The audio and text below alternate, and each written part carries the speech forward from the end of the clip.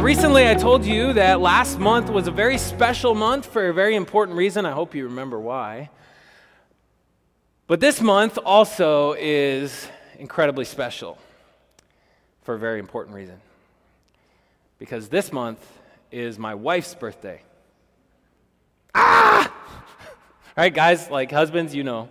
And this is the point where we start stressing out about what we're going to get for our wife on her birthday, except that Ashley makes it really easy on me because she doesn't want elaborate, expensive gifts. It's super easy. It's really hard for me to mess it up, actually. Because all that Ashley wants for her birthday is a caramel brulee latte, Christmas music on, and we decorate the house for Christmas. That's it. Like, if I can do that, I'm golden, right? So very easy, but I need to make sure that I protect that day and I don't let any other distractions get in the way, right? And that we're ready to go. And I might be putting words into Ashley's mouth, but I think that decorating for Christmas, that one day, I think that's something that because she loves Christmas so much, she loves that season, I think she looks forward to that day all year long.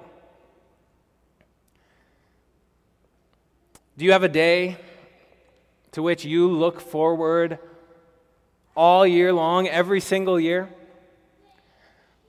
Well, maybe it is Christmas for you. Oh, the sights and the sounds, the decorations, the feeling that's in the air, the time that you get to spend with your family. Your birthday? I think that kind of changes whether you're 5 or 6 or 7, 8, 9 or 50, 60, 70, 80, 90. Maybe the way we look at our birthday kind of changes.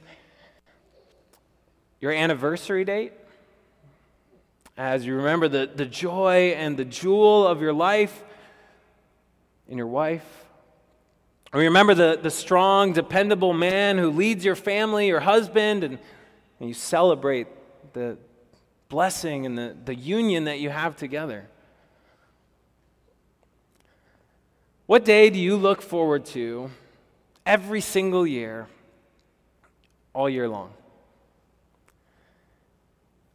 And if you are, or you were, a Jewish person, a religiously practicing Jewish person, then that day would be Yom Kippur,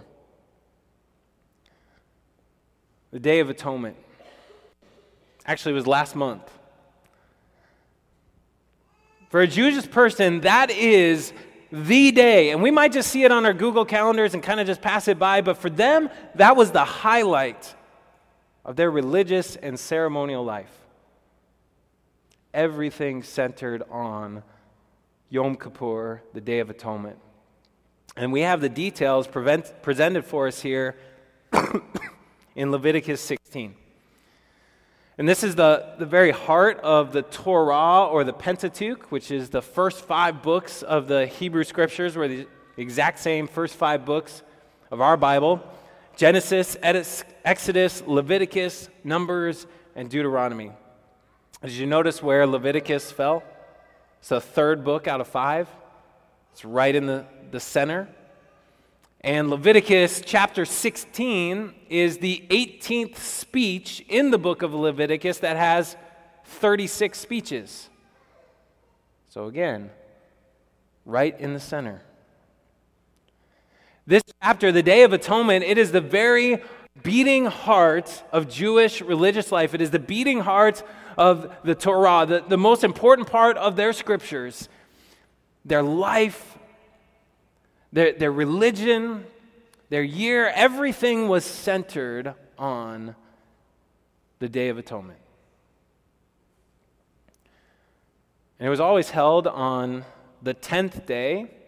10 is a number that signifies completeness. The 10th day of the 7th month. And 7's a number that had to do with the Sabbath and Sabbath rest, reminding them of the rest of God. And so the Day of Atonement was a complete day of rest for the people of Israel. And rest was something that they desperately needed. Because if you read the first half of the book of Leviticus, you would read about all the laws, all the things that would make you unclean. When you're unclean, you're separated from God. You can't be in His presence because He is a holy God and He's majestic. You're unworthy of that if you're unclean. And as you would read Leviticus chapters 1 through 15, you'd hear item after item, condition after condition, unclean, unclean, unclean, over and over and over again. Some of them just physical things that happen to everyone. And so you would very quickly realize it is impossible for me to stay clean.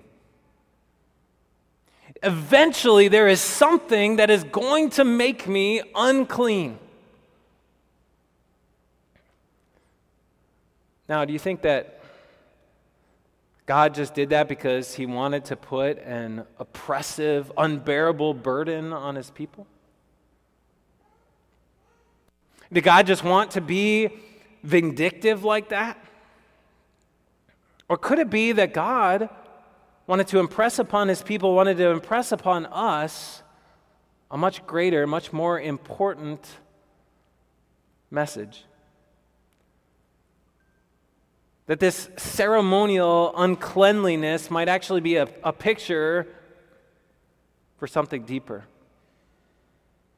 That God wanted to impress upon them and on us just how impossible it is to remain spiritually clean, to live without sin.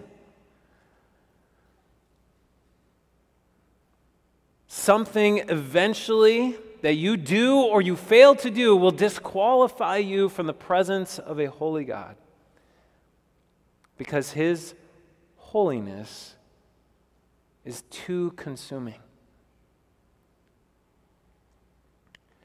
And so it was on this day, the Day of Atonement was the only day on which the high priest, and only the high priest, would enter into the innermost part of the tabernacle or the temple, the place of worship for God's people. That innermost part that was called the Holy of Holies. The place where God said that His visible presence on earth would dwell. In all of its glory and majestic holiness, it would be there. And so only on this day would the high priest go in.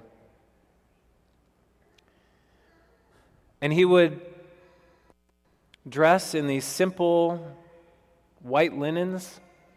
It wasn't his normal, ornate, priestly regalia that he would usually wear when he was serving as the high priest before the people, because those clothes were to signify that he represented God to the people. But on this day, he represented the people before God. So he wore those simple, plain clothes. He had to make sacrifices for his own sin, the sin of his family, and then the sins of all the people. And then he could enter into the holy place. And we hear that in this section from Leviticus chapter 16, where it says, Aaron is to offer the bull for his own sin offering to make atonement for himself and his household. Then he is to take the 2 goats and present them before the Lord at the entrance of the tent of meeting. He is to cast lots for the 2 goats, one lot for the Lord and the other for the scapegoat. Aaron shall bring the goat whose lot falls to the Lord and sacrifice it for a sin offering. But the goat chosen by Lot as the scapegoat shall be presented alive before the Lord to be used for making atonement by sending it into the wilderness as a scapegoat. This is so interesting. There's 2 goats, but it's one sin offering. They're to be seen as a unit. Jewish tradition tells us that when God's people would select these 2 goats, they would make sure that they were as identical as possible. Same size, same shape. Same color and pattern of their coats, same shape to their horns, as identical as possible because they were to be seen as one. One goat to die, to shed its blood for the sins, to be sprinkled over all the people for their forgiveness. And then the other goat that Aaron would place his hands over and he would confess all the sins of the entire people, the entire community, put them on that goat, and then it was to be led off into the wilderness. And the guy who had that job, he had a very specific, very detailed job. You do not let that goat come back. You make sure you get as far away and get him as confused as possible because that goat cannot be seen again. It had to be lost to the wild. And so God painted two remarkable pictures here for his people, especially in that second goat. The first is the way we have it translated here, the scapegoat. Pastor Ben from our Doral campus, he sent me this picture this week. And he said, if you ever wanted to use Charles Barkley and quote him in a sermon message, this is your chance. So I took it. Well, Charles Barkley there, commenting on the Brooklyn basketball team there. Scapegoat. We use this phrase, right? And ever since the entrance of sin and evil into the experience of humanity, we have wanted to try to pin blame on someone else, pin the problem on someone else, so that they can face the consequences, so that they can deal with it. They have to be responsible. I want to pass the buck. But when it comes to God, we cannot create our own scapegoat.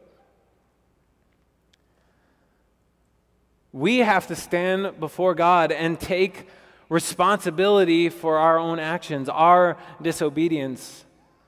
We have to face the consequences, the separation that would come, unless God is the one who gives the scapegoat, which is exactly what God did. God wanted his people to see this clearly, that all their sin, all their guilt, all their shame had been pinned to that goat. And that goat took it far, far away, never to be seen again. There's also another picture here. The term that we have translated as scapegoat, and really where we get that English word from is this section of God's Word. But that term there, it could also be translated as Azazel. This is the Hebrew for it up on the screen. And lots of Hebrew scholars, they actually favor this approach, translating it as a proper name, that it represents a person. Azazel is the idea of a demonic force that exists and resides out in the wilderness, in the wild. So God's people be the leader of the demon, Satan himself.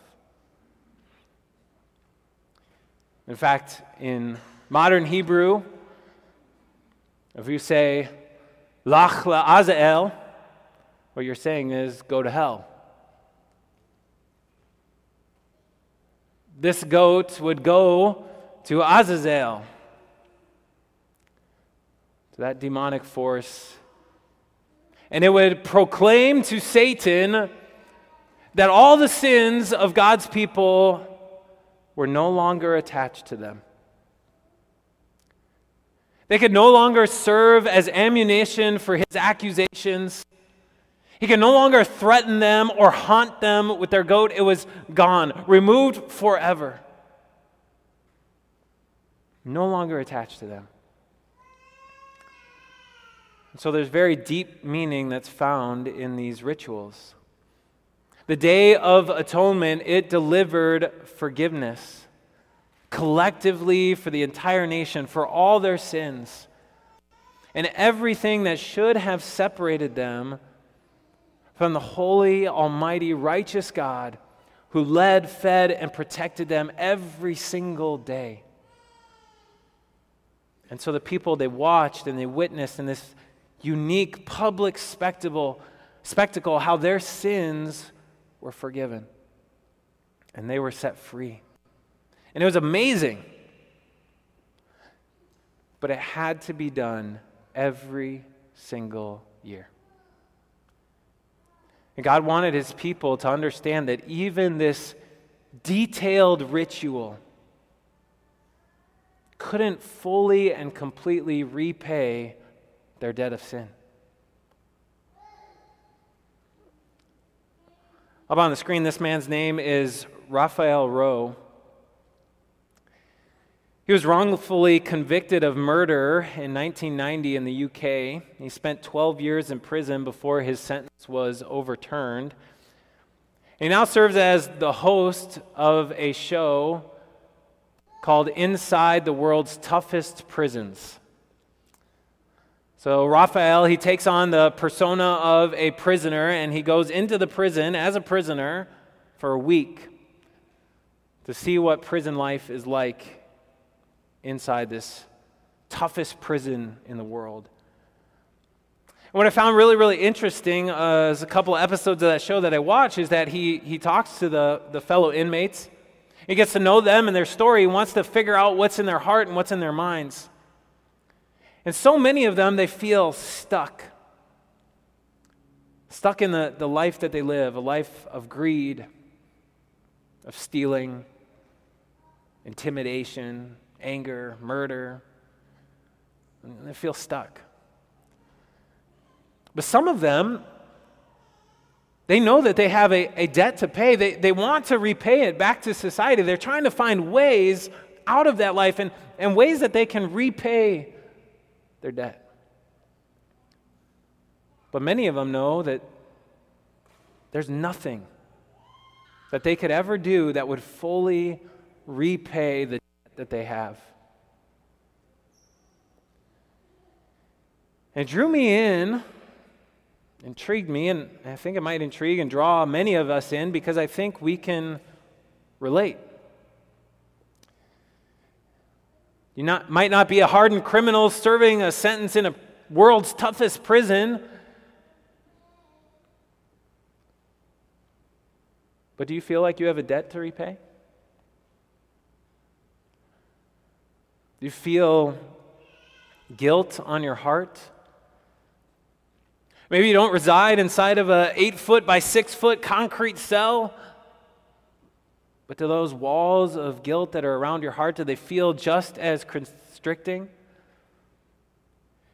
Is it something that's always there haunting you, never letting go? You're always feeling like it's right there, right behind your shoulder. You're constantly looking around, trying to get rid of it, trying to get it off your heart. And I'm talking to everyone. Whether or not you believe in the divine, holy God of the Bible who demands holiness and perfection from you or not, I think we all wrestle with guilt. Wrongs and past mistakes that just stick with us. We can't let go. And if you've ever felt that way, if you ever felt that burden of guilt, then I want you to know the God of the Bible. And I want you to know the history of his people because I want you to see Jesus. In the New Testament book, the writer to the Hebrews, he wrote this, and he said, the law, which includes everything that we're reading today from Leviticus chapter 16, the law is only a shadow of the good things that are coming, not the realities themselves. For this reason, it can never, by the same sacrifices repeated endlessly year after year, make perfect those who draw near to worship. Even the Day of Atonement couldn't get the job done. And God knew that. And God declared that. But God wanted this spectacular Day of Atonement to point people to a spectacular Savior. Jesus. The reality of everything that God had his people do on the Day of Atonement is found in Jesus. They were a shadow. They were to point us to look for the truth that was coming. And it points us to Jesus Christ, our Savior. Our entire lives are centered on Jesus. He is the great high priest that we need, who stands before God and represents us to God, his holy, majestic Father. In humility, Jesus humbled himself, and he stripped himself of his glorious regalia and the throne of heaven to be clothed in our plain and simple flesh and blood.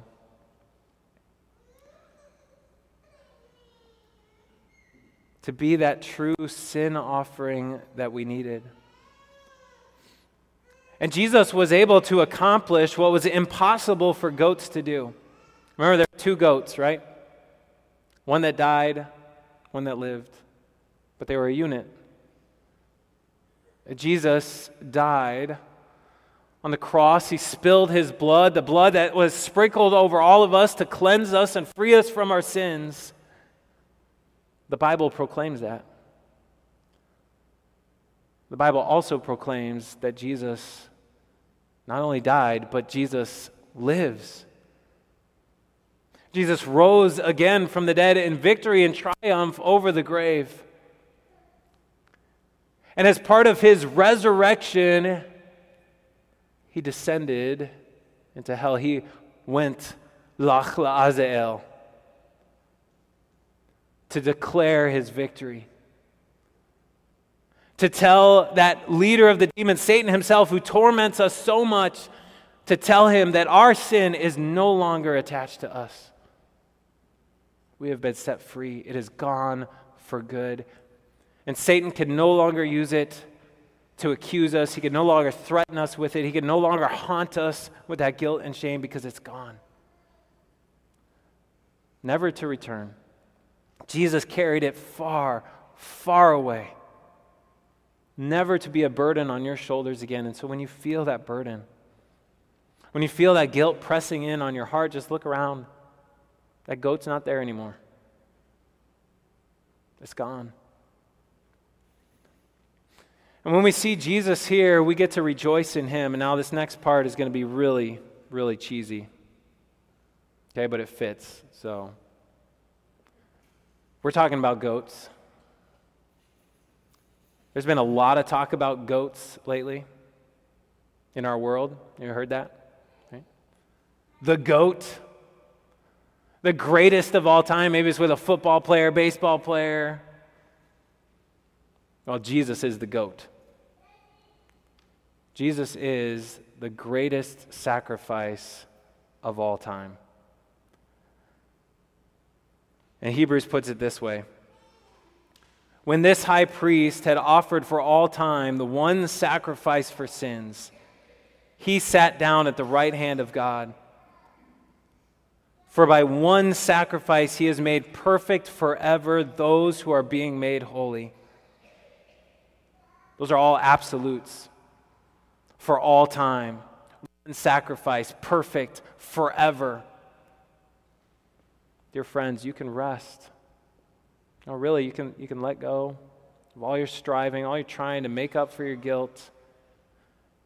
You can rest in who Jesus has made you to be, who God has made you to be. Holy and perfect in his sight. And you can just live out who God has made you to be.